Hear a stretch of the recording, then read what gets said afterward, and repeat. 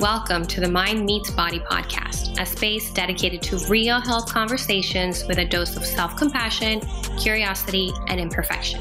Join me, Maria Sosa of Holistically Grace, as we take a deep dive into redefining and exploring health through the mind and body.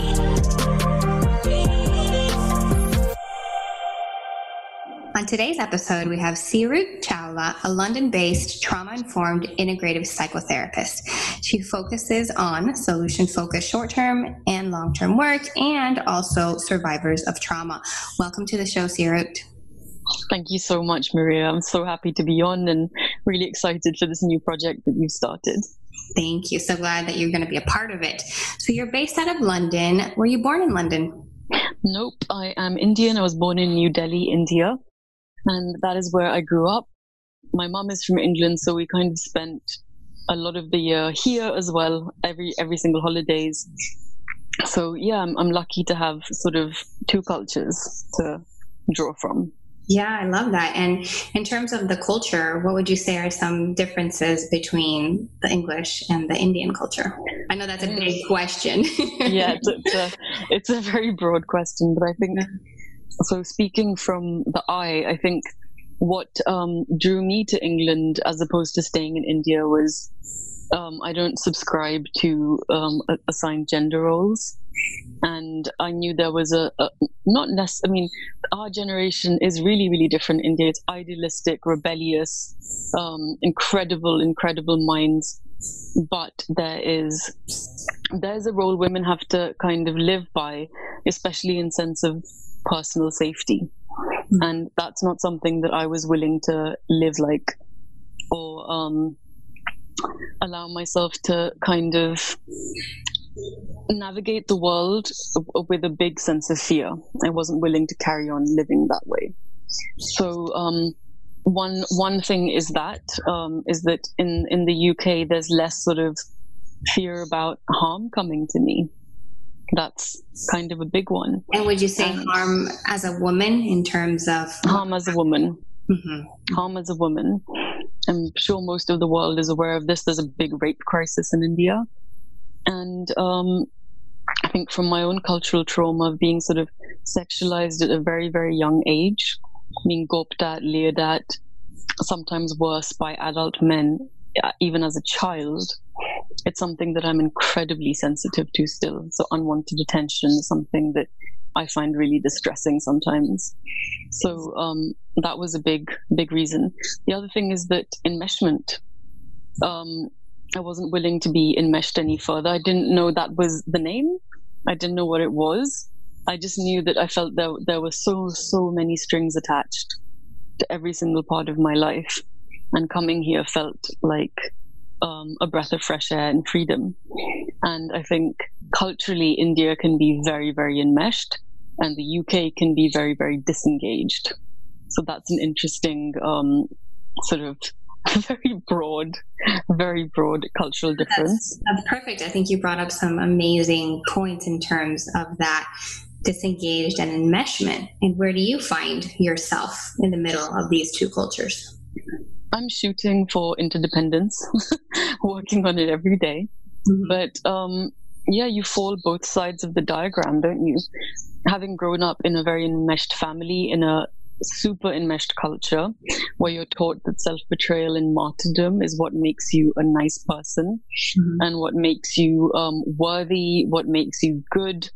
So that conditioning is hard to unlearn, and it does still come up. And I think something I'm grateful for is, having a reflective practice for so many years that I'm able to see it, and I'm able to, okay, I'm not going to self-betray in this instance. That's what's coming up for me. Mm-hmm. Or I feel very, very concerned that I'm perceived as a nice person sometimes. And just really sitting with the fact that it's okay if they don't think I'm a nice person. I'm acting from my own values and ethics. And what does nice really mean? Nice isn't it isn't a quality you can really unpack. It's really just pleasantness and palatability. And what was that like for your family when you decided to kind of, take things a different route? I think it's been a growing experience for everyone. So I grew up very, very sheltered in some ways, which, was necessary considering the climate, in terms of, it's not like the West where you can let your kids go playing on their bikes and doing those kinds of things. And so my parents were very, very involved, even way past an appropriate age. So me leaving was massive.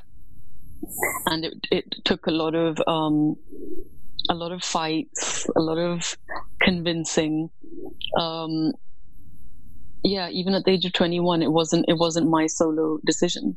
I had to make them get on board, and that really kind of comes back to why I needed to leave, because I don't think as a 21-year-old especially needs to be accountable to other adults. I understand what you mean. I'm originally from Venezuela, which I can't equate it to, being from India, but there is this whole family comes first. Yeah. And family is very important, and it's important to play your family role as a daughter. It's important to show respect to your parents. It's important to show respect to your elders. And I know that this sounds very, general, but it's to a different degree. It's very much to this degree of shame if you don't adhere to these standards that we have for you. And if you decide to kind of take a step back from your family, then it is very much a betrayal. Right? Yes. You're betraying your family, you're betraying the way that we do things, and it's not received very well. So I'm guessing that it's something along those lines, but obviously not the same thing. I think that's a brilliant description. I think and that's sort of what enmeshment is. As soon as you take steps towards interdependence, the rest of the family unit will look at it as betrayal, especially if you have colluded with that dynamic, maybe as a survival pattern, and you've self-betrayed because a part of you wants to meet that need of belonging and being part of something, and sort of colluding with your own and their codependency.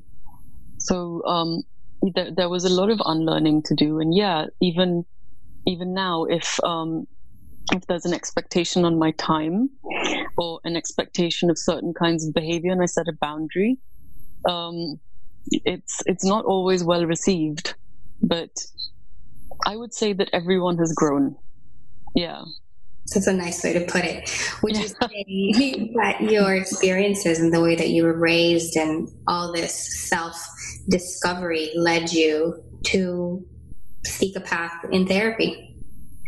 I think what led me here was I was actually doing office temping in my late 20s. And because they're just, I don't know, I noticed there was an evening counseling course at a local college, and I thought, I'll do that. I don't have, so much on my plate right now. And I fell in love with it. So I ended up doing, I think it was 3 courses in 18 months. I just ripped right through them. So I kind of had to jump from college to college to catch the different dates so that I could just do them one after the other. And then get to university. And really, I think what a big motivator was trying to figure out what was going on for me, because I knew I wasn't like everybody else. I knew I didn't feel okay. I didn't feel I fit in, and I knew that I was carrying a lot of pain. What I didn't know was that what I know now, which is that I was traumatized. So I think it went in really hoping that this would shed some light and I would know what to do with myself. And university was such an interesting experience because with everything you have with your clinical hours, your personal therapy, academic work, research, everything, you almost get completely taken apart and put back together in a new reconfiguration. I think that's what kind of sets psychotherapeutic training apart from other training. It's training on you as a person. It's not just taking in knowledge. And I think somewhere along the way I became a therapist, but I didn't start out with that motivation. When you work with trauma, how do you start to even understand a person's trauma? I know that as you were speaking about yourself, it was kind of multi-layered, right? So it was on an individual level with your family. It was at a cultural level. There's so many facets to it. So how would you start working through that with somebody? I think the first thing is you respect their agency and what they want to present. I'm very, very instinctive. So I don't really know how to put that into words, but I think I work quite instinctively, and whether that's just an amalgam of all the knowledge and the experience that's kind of in my head and it's driving what I do, and I might not be sure how to express that, but that's kind of how I'd conceptualize it, as instinctive. And you start with anybody you start to work with is provide safety, just complete safety and unconditional positive regard, so that because I think really it doesn't matter so much what the modality is, it's the safe bond between the therapist and client. Because most people, especially people who've been through trauma, have never experienced attunement. They've never experienced a secure bond. They've never experienced just approval, positive regard, boundaries. Just creating that container with those kinds of facets of the therapeutic frame alone are so powerfully healing. So I think that's where you start. And when you start talking about that person's attachment, can you tell me a little bit about what that entails? About attachment styles? Mm-hmm. So, I mean, it depends how it comes up in the work. If it's quite apparent that someone is a particular attachment style quite quickly, I might do some psychoeducation with them and explain what attachment styles are. I usually recommend that they read the Amir Levine book, which is a brilliant book that all clients come away saying, this is crazy, this is me. If that's not the case, if it's sort of relationship work, then yes, you kind of psychoeducate about attachment styles very, very early on. Do you want me to explain what attachment styles are? Yeah, I'd love you to explain. So our attachment styles is essentially how we behave in close intimate or interpersonal relationships. So specifically those with a high emotional charge, like your romantic relationship, very, very close friendships. And you can kind of think of it as a relationship blueprint that gets formed. So the early literature all talks about the mother-child bond. I think we now know that it's not just the mother that's the primary caregiver, so the infant caregiver bond. And how responsive and how attuned the caregiver is to the infant depends how they learn to be in relationships. So if a mother, or just for the ease of speaking, I'm going to use the term mother. So if the mom is notices when the baby cries, and most of the time she meets the baby's needs of feeding it, cuddling it, being attuned, being present, being a secure base, that child will grow up and be securely attached and be comfortable with intimacy, comfortable with giving and receiving love, with asking for help, with being interdependent. If those needs are met very intermittently, so sometimes the needs are met and sometimes the needs are, they're just not met, whether it's because the caregiver can't anticipate what those needs are. So sometimes a child might just need a breather, might need a quiet moment, and the mom is tightly cuddling the child. That's not meeting the need. And then you'd end up with anxious attachment, where you're very, very preoccupied with the other person. You're thinking about, what might they be thinking about me? Have I done something wrong? You need a lot of reassurance. You can be very, very clingy. And then you have fearful avoidant or disorganized, which is usually the product of, abuse. So mental, physical, emotional, sexual, any kind of abuse. You develop this attachment style where you long for connection, but it's too frightening. So you get close, you get away, so it's very much a little bit of a dance.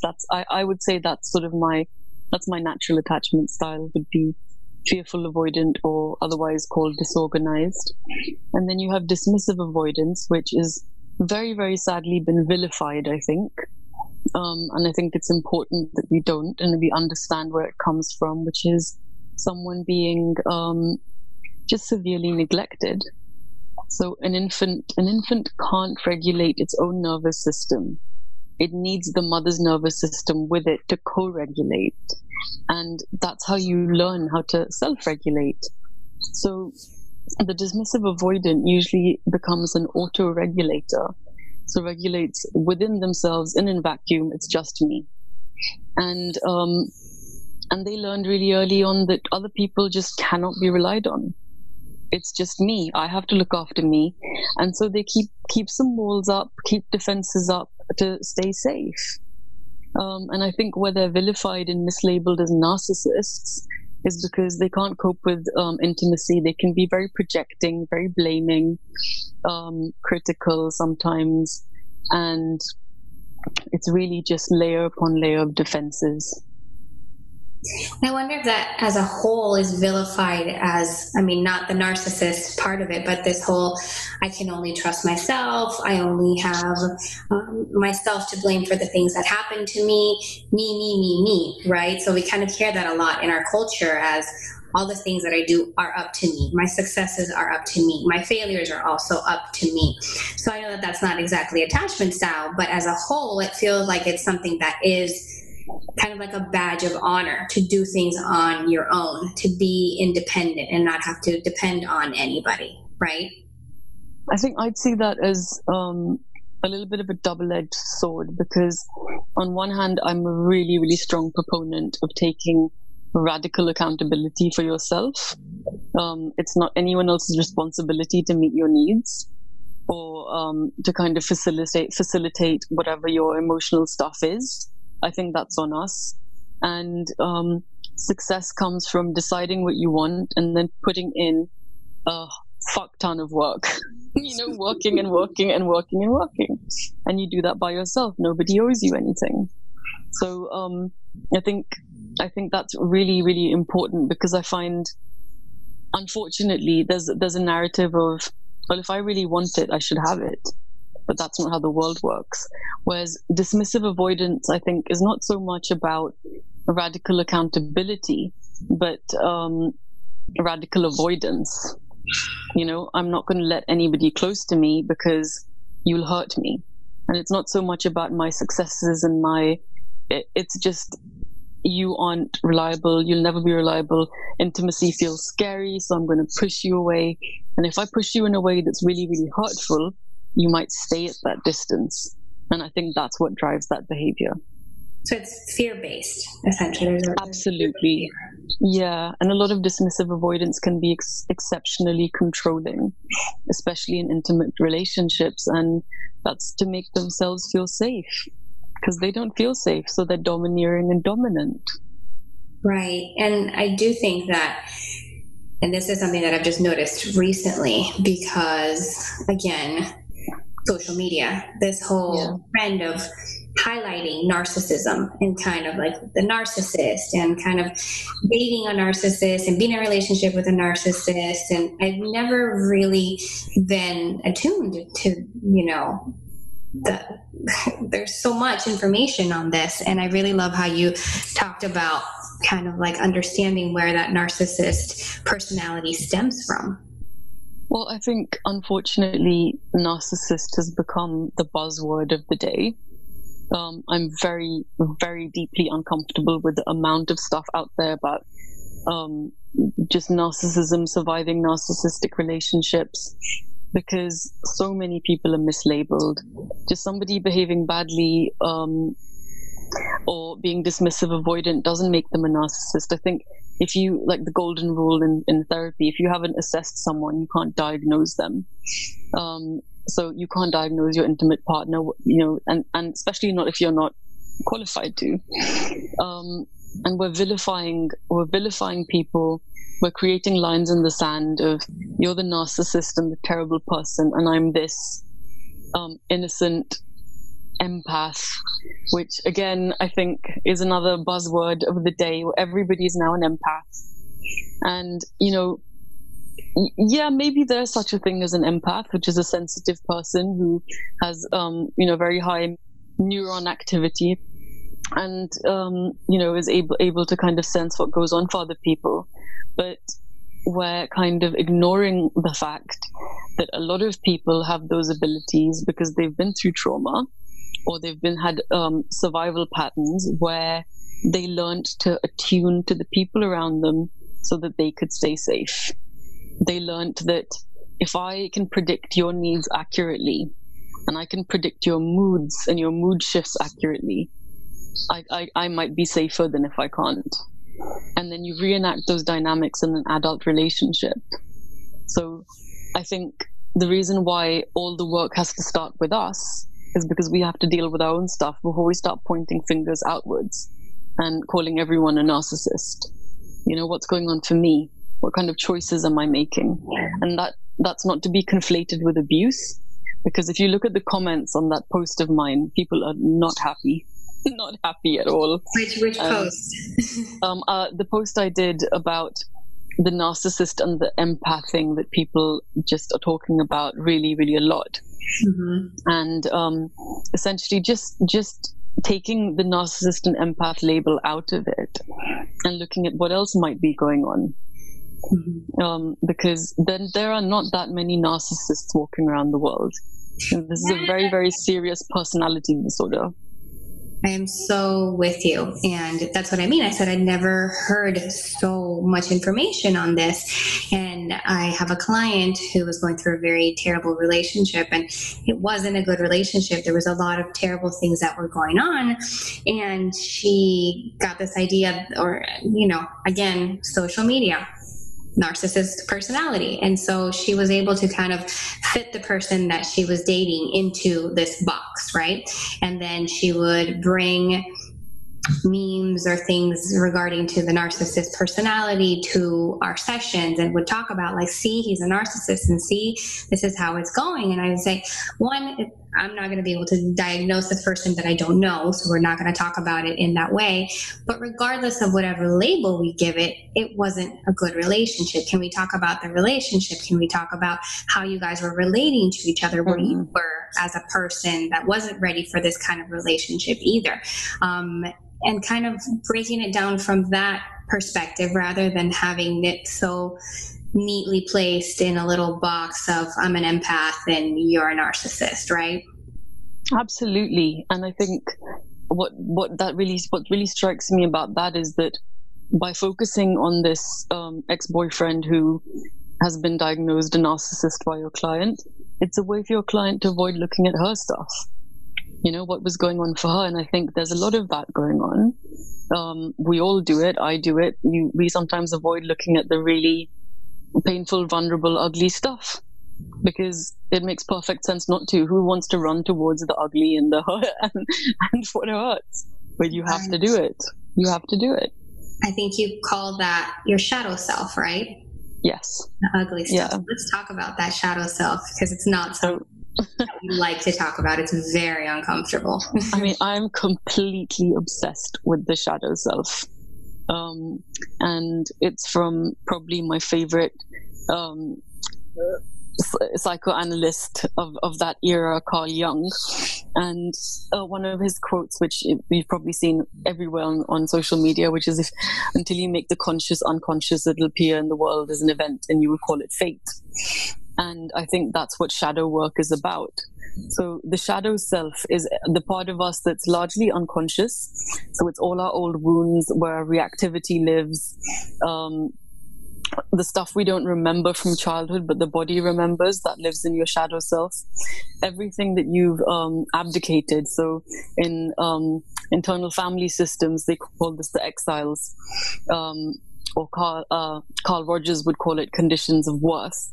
So, things like jealousy, we all get jealous. And then we're on something like Instagram, which creates really, really great fertile conditions for jealousy to sprout, unless you really actively work on it and pay attention to what's going on for you. Jealousy, rage, people that aren't out. That's another thing, especially like somewhere like India, where it's treated like it's something shameful instead of just, who cares who someone loves? Everyone should be happy. It's ridiculous. Sorry, I'm going off on a tangent. It's something that feels really important to me. So, all the things that you want to pretend that you aren't live in your shadow self. The things about you that are your blind spots that you don't know about, they live in your shadow self. Your wounding, your attachment wounding, that lives in your shadow self. And unless you shed light on it and you actively go looking at it, it's going to stay your shadow. So I really believe in integration of the shadow and embracing the shadow, because we're human beings. We're never, ever going to be perfect.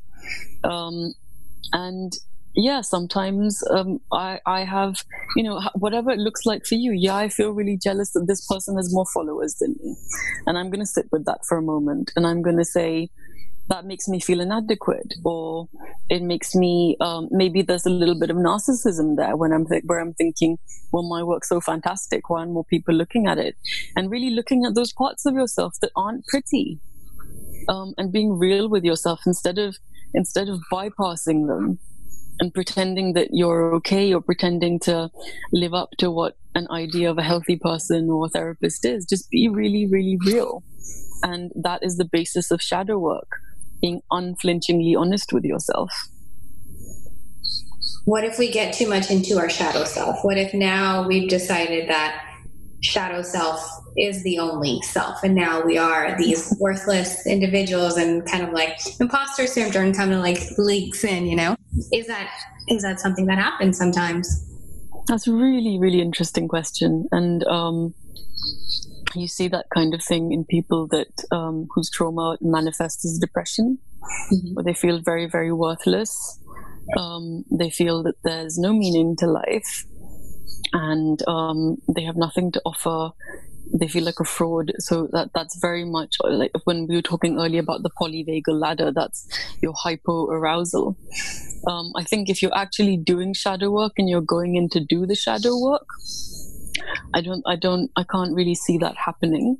I mean, there's no reason why. It's not to say it's impossible, but you have to start somewhere. And if that's where you are, where you feel like you're worthless, start there.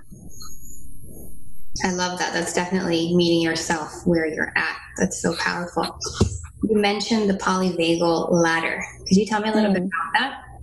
Yeah, so in traditional biology, the nervous system is two antagonistic branches, meaning they work against each other. So your sympathetic and your parasympathetic. So fight, flight would be your sympathetic, and your parasympathetic is like rest and digest response.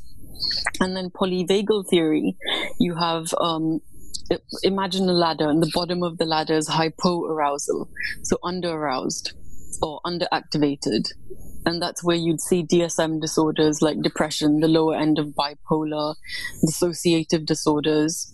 And then you have sort of mobilization, or the sympathetic nervous system, which is the middle of the ladder, which you would look at as sort of overactivated. So anxiety, panic, the higher end of bipolar. Coming back to the lower end, that's where you'd also find the freeze response as one of the nervous system responses.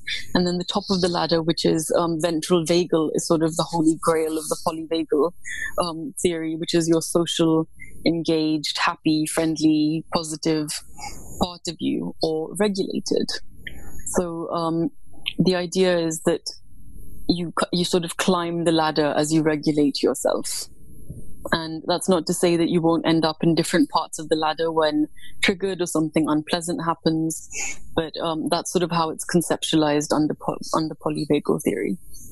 It's so interesting that kind of like relating these disorders to something biology based. I mean, we obviously, think about it that way, but kind of like through the nervous system. I think it's not something that we talk about very often. And we're talking about it more and more, which I think is really important, because when you operate from the disease model, then you're looking at people as broken or unwell, and you're looking at them as you are depressed, you will always be depressed, and the treatment for this is medication and therapy if you want therapy.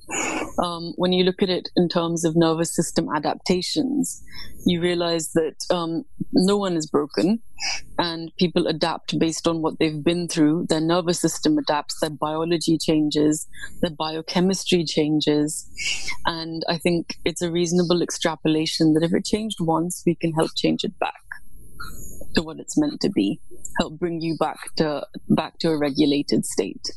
And I far prefer that framework than the traditional one that we studied, which can be so shaming, and it can make people with any kinds of mental illness feel like the other, and feel like they have to be in some sort of a closet, and not be honest about the fact that actually I'm distressed a lot of the time. I'm really struggling with my life, but I have to fake being okay because I can't have anyone know. I can't have my colleagues know that I'm struggling with this. Insert the label. Yeah, I had a client that I spoke about. He had what is diagnosable as bipolar disorder. And it was one of those things at work that was very, very tough for him, because he felt that it was something he couldn't share with anybody, something that he couldn't make a part of his work life, because he's supposed to be this on top of everything. He's not supposed to be going through these cycles. There's not supposed to be depression because you're supposed to perform. And I think that workplace environment is so key in kind of understanding, kind of like how much we push away these disorders and how much we kind of say this is shameful, so don't show that up here. This is a workplace. Yeah. This is what you're supposed to be doing, and your person, yourself, doesn't belong here. You're just supposed to be here for work, right? I'm so glad you are talking about it in that way, because the workplace is really underestimated as a big precipitating factor for mental illness. If you spend time in a hostile work environment, you're going to become stressed and mentally unwell, or mentally and physically unwell. I don't like to distinguish between the two, because the brain doesn't exist in a vacuum, and we mustn't treat it in isolation. If you're in a work environment where you have to pretend to be okay and really not even sort of show your vulnerable parts, because you're in fear of being found out, or ostracized or stigmatized, or that you might lose your job, or people make sort of assumptions about you, how much energy are we kind of spending on that? Workplaces really need to create an environment where people feel safe. If people feel safe, think about how that will impact productivity, how that will impact workplace relationships. And we spend so much more time working and at work and with colleagues than we do even in our own houses with our own people, let's say. Right. It's so true. The percentage of time we spend there, yeah, huge, and yet we're expected not to be human in the workplace. Yeah. It's kind of like remove the human aspect of it all. And how can we spend such a large percentage of our lives not being human and not being ourselves? I think it's very contradictory. Oh, it's like professionalism. Professionalism is abdicate your humanness and behave like this perfect robot. And use these certain types of words, be extra formal and very, very stiff and proper. And it's so weird. If that's not who you actually are, why can't people show up as themselves? Yes, appropriately. Yes, in a sensible, boundaried way, but show up as who you authentically are. It's important. It is. I have a personal story to share. I was at my internship. I think this was right after my master's, or during my master's, right? My internship. And I had a very, very tough conversation with my mom on my way to the internship. I was very flustered. I was very upset. And when I got to work, I think my supervisor had said something to me that I took in a very different way than she was probably saying it, or I was very upset. And I started crying, just crying in front of her and being, very emotionally, quote unquote, unstable. And she said to me, and I don't know if I'll ever forget this, and I think it just brought it up, but it was, you're at work. You're not expected to act this way, or there's a way that you're supposed to act. And I just thought, wow, okay, yes and no, in a way that, like, I understand that this is uncomfortable for you, but this is what's going on with me. And it's obviously going to affect how I show up as a therapist. It's going to show up how I show up in the relationship that I'm having with you. How could I possibly kind of hide or not be that person that I am at this moment? That's really sad and disappointing to hear that came from a supervisor. Mm-hmm. Really, really disappointing. And looking back on it now, it kind of makes me think, what makes you uncomfortable about my emotionality? What makes you uncomfortable about the fact that I'm being human? Yeah. And then I wonder how that would show up with her clients. Yeah, that's the epitome of that very, very unhelpful way of thinking about how to be in the workplace. Right. And that kind of takes me into this segue of, we've been talking a lot about trauma, but stress, and how much stress we get from our jobs, how much stress we carry from our relationships, and kind of, we don't see stress and trauma on the same level, but they kind of are, right? You beautifully called it a continuum earlier when we were talking about it. And I think that's a great way to conceptualize it. I think how I'd disambiguate the two would be, trauma is anything that overloaded your capacity to cope at the time. So think of it as too much electricity going into a circuit board. You couldn't cope. Certain parts of your brain and your body shut down, certain parts got overactivated, and then they get stuck in that place. Stress may not overload your capacity to cope, but it's pushing on it, and that's why you're becoming very, very stressed. What's happening biochemically, even if it's happening on a short term, is very, very similar to what happens during trauma. You're releasing chemicals to activate you, cortisol, adrenaline, norepinephrine, to kind of put you into that fight-flight state. So that's why you get anxiety and you tremble and your belly gets upset and you feel tense, you feel like there's a vice around the heart, muscles ache, people don't sleep. So this is so serious and so important, and we have to start looking at stress as stress is a killer, because if it goes on long enough, it's going to make you very, very sick. Physically, mentally, autoimmune, gut health, sleep, everything is impacted. So stress is something to be taken really, really seriously. It's not a badge of honor to bear your stress. That's actually just not a very sensible thing to do. I love that, because our culture thrives on that stress. The more stressed that you are, it means that you are high achieving. It means that you are being productive. It means that you're being busy, and that we should applaud you for that stress that you're having. And then it's normalized as well. Oh, that's just normal.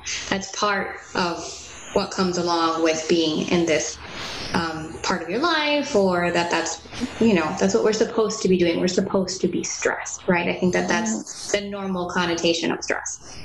And what a load of crap, really. This is such a load of crap. Because again, so many of these things that we blindly follow, me included, they're made up by people that are just no smarter than we are. And we follow these sort of ideas, and everyone else is doing it, I should probably do it. And then it just becomes this accepted cultural way of behaving, or social way of behaving. And there's a big difference between good stress and bad stress, and they're sort of perceived very differently by your body and by your brain. So taking positive steps, pushing yourself out of the comfort zone towards growth has an amazing impact. It's dopamine, endorphins, you're regulating your nervous system. that's great. Work hard, but balance that hard work with restoring what you've depleted. Look after yourself. It's not let me walk around stick thin, not sleeping, popping like antacids all day. That's not a good place to be. You're going to get super, super ill. And you're not going to enjoy the fruits of your hard work. Versus, I push myself. I like to work hard, but I'm also quite intuitive in listening to my body. And if I need rest, I rest. It's really that simple. It's not complicated. It's not something I have to think about. And I think earlier on in my life, I probably would go into a real thought spiral of guilt and difficulty, and in a conflict of I shouldn't be resting. I should be doing something. I should be filling this time. I'm not worthy if I'm not constantly, producing and doing something productive. But rest is productive. And then you go away and have a little rest, and you come back with fresh eyes and hit the ground running and produce far better quality of work. But, it's also about being, the good stress side is being really accountable to yourself and deciding what you're going to do and following through for yourself. And then that's how you build self-trust. That's how you build credibility with yourself, and you widen your window of tolerance. So the same amount of load doesn't create that bad stress. How often do we feel, though, that rest is laziness? I think that's the trope right now. That's what people think. So that if I'm going to spend this weekend lying in bed eating Halo Top, then then you've wasted your whole weekend, and you should have been out, I don't know, watching Cirque du Soleil and, I don't know, drinking out of a mason jar some kind of fancy cocktail, and like that's a waste of a weekend if you those are the best kind of cocktail. And you have to listen to yourself, and it's about like really starting to trust your judgment, because nobody knows you better than you. No one. And you're not lazy. You know the work you put in. The effort you put into your life. You know what your intentions are. You know how much you follow through and feed your drive. And you have to rest, because you're organic matter. You're not a machine. You're not a robot, not an android who can sort of be. And even a machine needs to be serviced. So, you have to, like, I think of it as the whole day, as I kind of work in chunks. So I have ADHD, I get hyper focused. So I also know that my brain doesn't properly turn on till about midday. So I instead of beating myself up like I have when I was, I have before, which is I can't do the organizational stuff well, and I have a hard time regulating my focus. Leverage what your strengths are and balance it with self-care. That's really my sort of like workday recipe. So I know that I'm gonna, my brain will become alert and ready to work around midday. So that's when I do all the flow work and really get into it. And when I've done that, I usually set an alarm, because the hyperfocus can carry on for hours and hours, and I might not sort of know when to stop myself and pull back. And then I will force myself to not even force myself, it's quite natural now, but to do something caring. So whether it's to get like my favorite kind of coffee and watch a 20-minute episode of something that I think is funny, I think that's great. And then I have my 20-minute break or whatever it is, and then I get back into it. So you're constantly balancing it. You're constantly releasing that pressure valve. And whether it's going for a walk outside in the sunshine, or reading something, talking to a friend, whatever that means to you, that little sort of balancing the action with the self-care, I think it's key. It's really key to not getting burnt out. Especially when, like us, you're doing a podcast, you have the Instagram account, which I think, as we both know, Instagram is a beast and requires a lot of work. And then you're seeing clients, you have a lot on your plate. So you got to balance it, which I'm sure you do already. I I feel like we're having a therapy session right now. I'm just listening to all the things you're saying. You're like, and I'm sitting here like, yes, I am doing a lot. Yes, I do need a rest. Oh, I love that. You segued right into my next question about self-care. You did that so beautifully in terms of all the little things that you do for yourself and kind of showing yourself kindness and understanding. Just even my brain doesn't fully turn on until midday. So how is my natural state? I'm not going to fight it. How am I going to work with it? Right? Absolutely. Because, neurodivergence isn't a deficit. It's just a different operating system.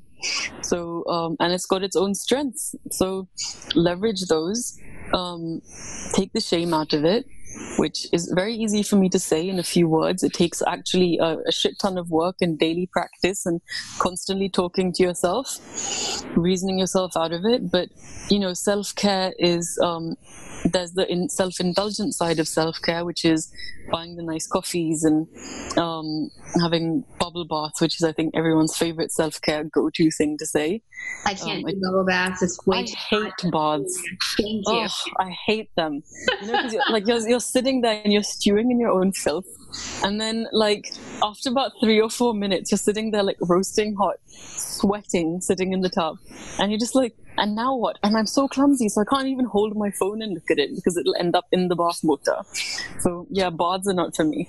I love it. I love that you're sharing that because it definitely tells this idea that everybody loves bubble baths. It's way too hot and for me to have a bubble bath. It's not enjoyable. It's just not something that's going to happen. So my image self-care is I think you hit the nail on the head. It's not enjoyable. It's torture. It's absolute torture. Torture. Yeah. And could you imagine somebody not knowing that your self-care is personalized and kind of sticking to these ideas of self-care of, well, self-care is a bubble bath and I'm supposed to be enjoying this. I'm going to sit and I'm going to stew and I'm going to be hot and I might drop my phone in there as well. And just kind of saying, well, I'm not doing self-care right. Could you imagine that happening? I hope that doesn't happen. And I hope that we're not so prescriptive and we don't put our messages out in such a way that I really hope no one thinks that, because I hate the thought of somebody who desperately needs to give themselves some care, torture themselves in a horrible bath. I mean, I know some people love them, so yeah, sorry people who love baths, we just don't. It's okay, you can like them, you're fine.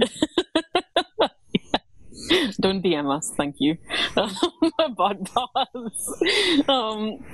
Yeah, I think self-care is absolutely personalized, and it's essentially a very basic way of explaining self-care is paying attention to what you need and then meeting that need.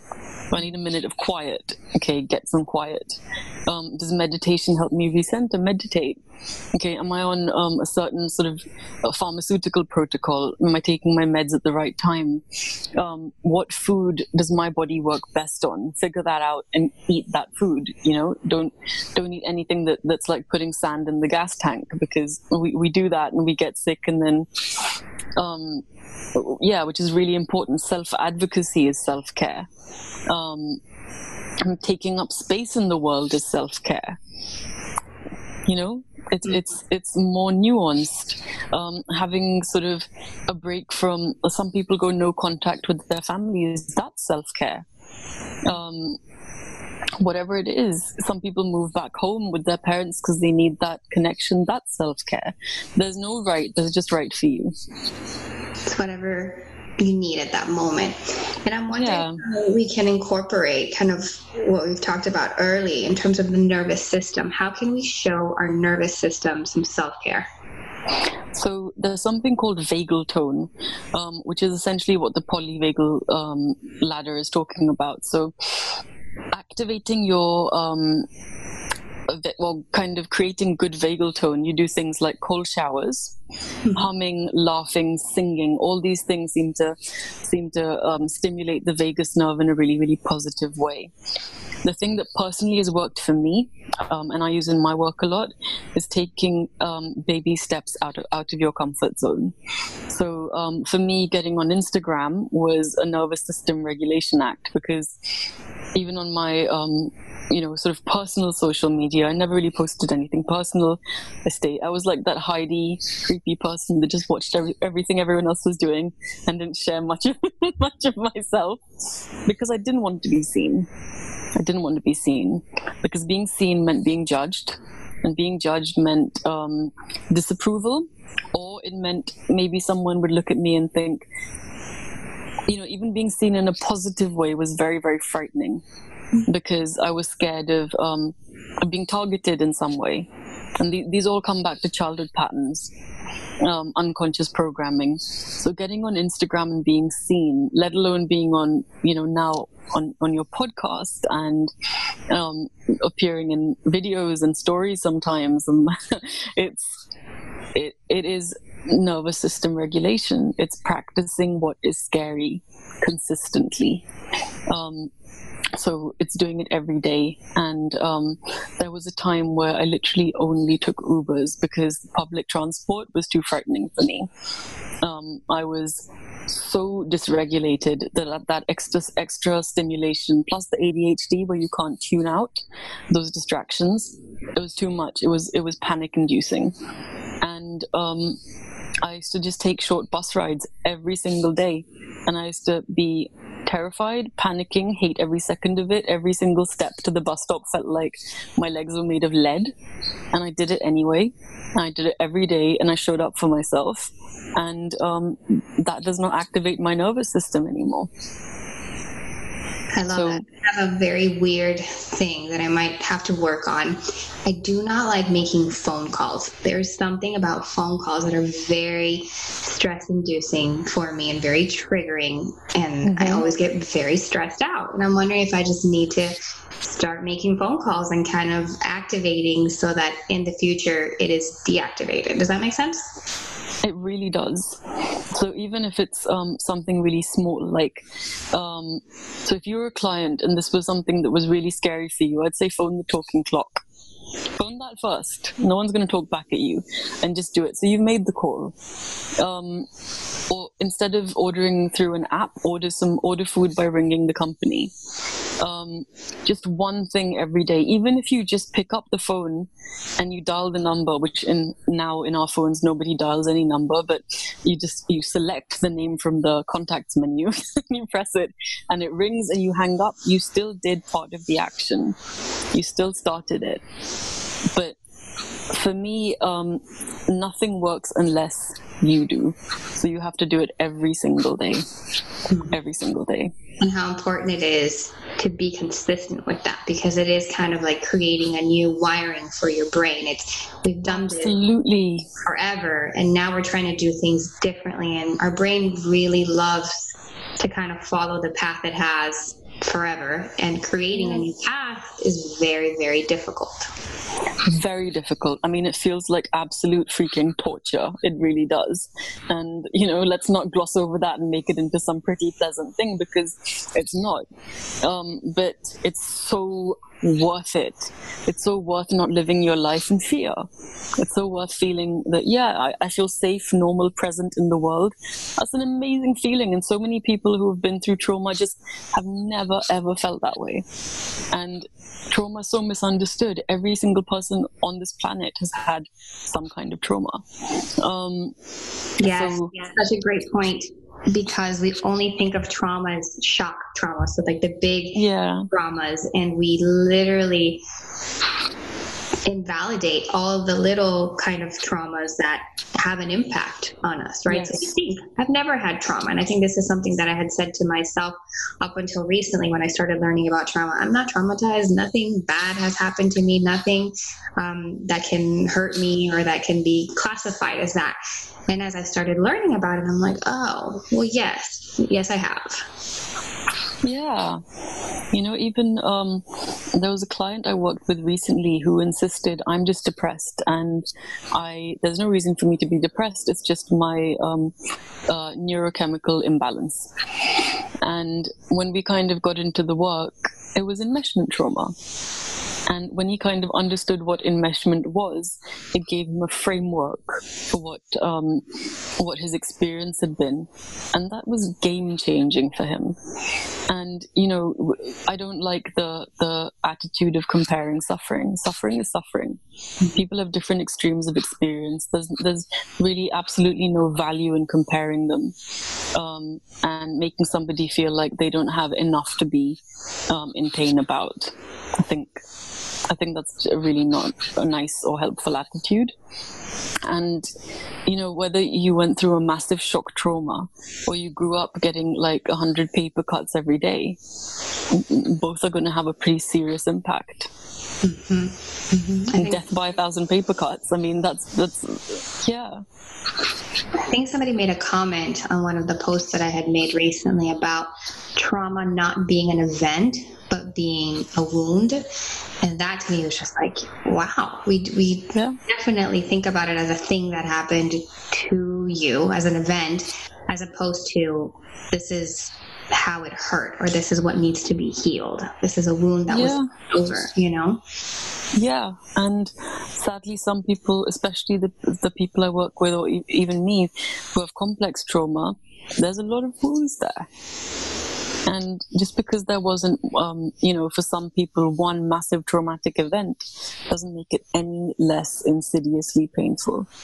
And I like that. I like that conceptualization of it's a wound. Mm-hmm. That's the part of you that's hurting and that needs the love and care and nourishment. Mm-hmm. And the healing. And it's not just, you know, the love and the care. It's the cleaning the wound every day, putting on a new dressing. The boring. That's powerful. Oh, I just had this vision of actually doing that for all of us, you know, kind of cleaning the wound and dressing it and taking care of it and being so So if you have people in your, you know, I talk about, and so many therapists talk about fiercely guarding your environment. So if you have a relationship with someone you really like, but they keep inadvertently pressing on your wound, you might want to rethink that one. You know, we have these very absurd ideas of what loyalty is, which is really a form of enmeshment. If someone, you know, it's okay to release with compassion.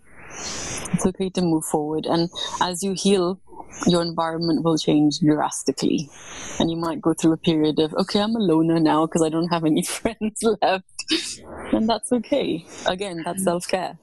And how important is that environment to the healing? Because you may be doing all your work, right? So you're doing that.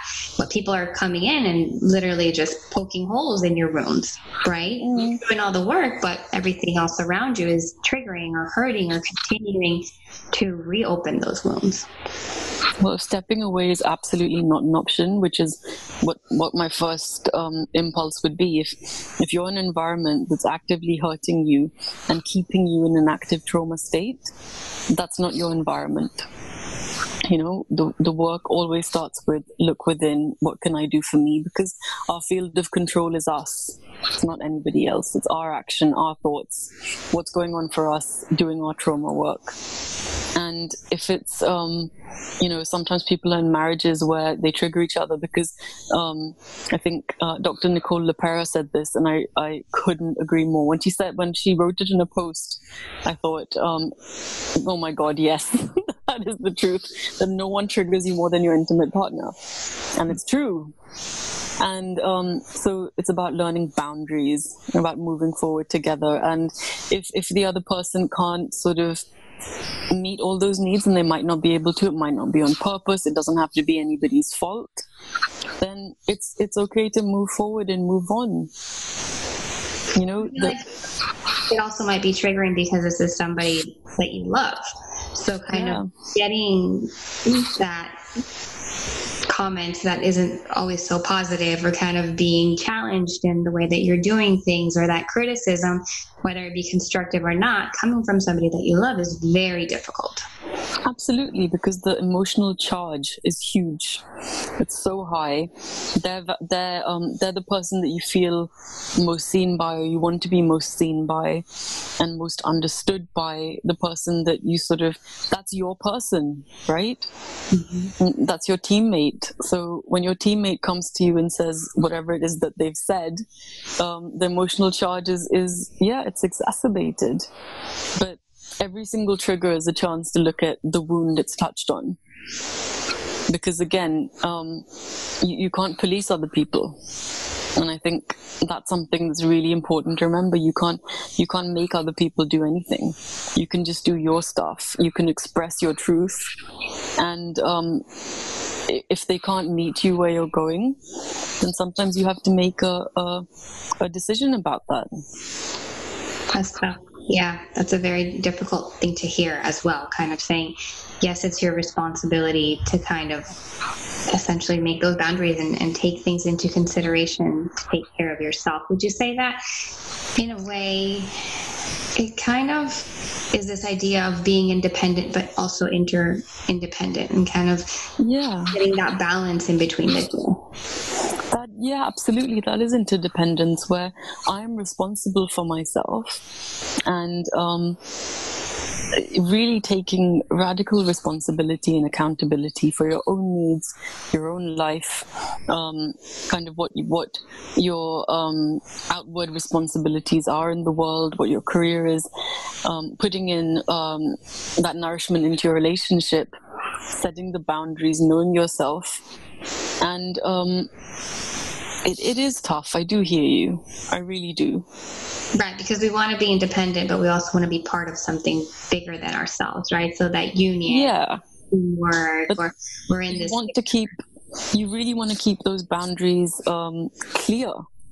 I think that's where so if the boundaries are nice and clear, and you come together occasionally, support each other when both people are emotionally able to, that's interdependence.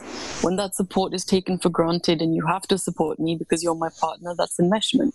When it's your problem, it's nothing to do with me, that's disengagement. So you're shooting for interdependence. But if you got into a relationship maybe before you started your healing journey or somewhere along it, and you find yourself in maybe a little bit of a trauma bond, sometimes it's really sad. But it's a very, very sad truth of life, is that the other person might not want to be, might not be as growth orientated as you, might not be at the place you are now, and I think sometimes we try to make things work that just aren't going to work. And really, really being honest with ourselves. That is self-care too. Yeah, that's so beautifully said. So we talked so much today about healing and our nervous system and shadow work. If somebody wanted to kind of get real with themselves and say, all right, I'm ready to start doing the work, what would you say would be a good place to start? Observe yourself, witness yourself without judgment. So I'm in the self-healers circle, which I've been really enjoying. And what's cool is that's the first month is all about consciousness, and that's something that I've used in my work as well, always. And it's one of the first things I say to people, probably in the first session, because a lot of people seem to think that I'm going to give them tons of homework after therapy. And my response is always, well, if you really must have homework, just witness yourself without judgment. Observe it. So take on, just with curiosity, just be the observer. It's think of it as gathering data, and when do I react? What's happening in my body? What kind of thoughts? When do I get carried away in thinking?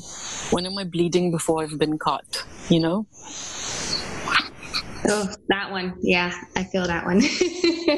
Yeah, me too. I do that to myself. Maybe we could talk about this forever, which makes me think that we just need to have a part 2 to this conversation. But this has been so enlightening and so powerful. And thank you so much for this chat and for gracing us with your presence and just your goodness. I really appreciate you showing up the way that you do, for your vulnerability, for sharing yourself as you you are. That is so powerful. And I know that that is what we need more of in this world. Oh, I don't know what to say. That's so sweet. Thank you. It's been an absolute privilege, and I've loved meeting you and talking to you. Same here. So where can we find you? Because I know that people are going to finish listening to this and they're going to want to come listen to all the amazing things that you have to say. Where would be the best place for them to find you? So I'm on Instagram, and my account is Seerat K Chawla, which I will spell because nobody knows those words. It's S for sugar, E for echo, R for Romeo, U for uniform, T for tango, K for kilo, and then CHAWLA. And my hashtag is in the trenches with you, which might be an easier way to find me. I'm building a website. I'm doing it pretty slowly when I can get to it. But that will be up soon. And I also have a LinkedIn and a Facebook page of the same name. Perfect. This has been so enlightening. Thank you so much. I look forward to continuing our conversations. And I really do think we need a second podcast. I'm just throwing that out there. If you're ready for it, we'll get to working on it. Thank you for tuning in to the Mind Meets Body podcast. If you like what you heard, make sure to hit the subscribe button below. If you're looking for more things Holistically Grace, check out my Instagram at Holistically Grace and my website, www.holisticallygrace.com. Please be mindful that the conversations found on the podcast are for educational purposes only. They're not meant to diagnose, treat, or replace the personalized care provided by a trained professional. In fact, it is my hope that these topics encourage you to reach out and seek help, no shame attached. Until next time, friends, stay compassionate.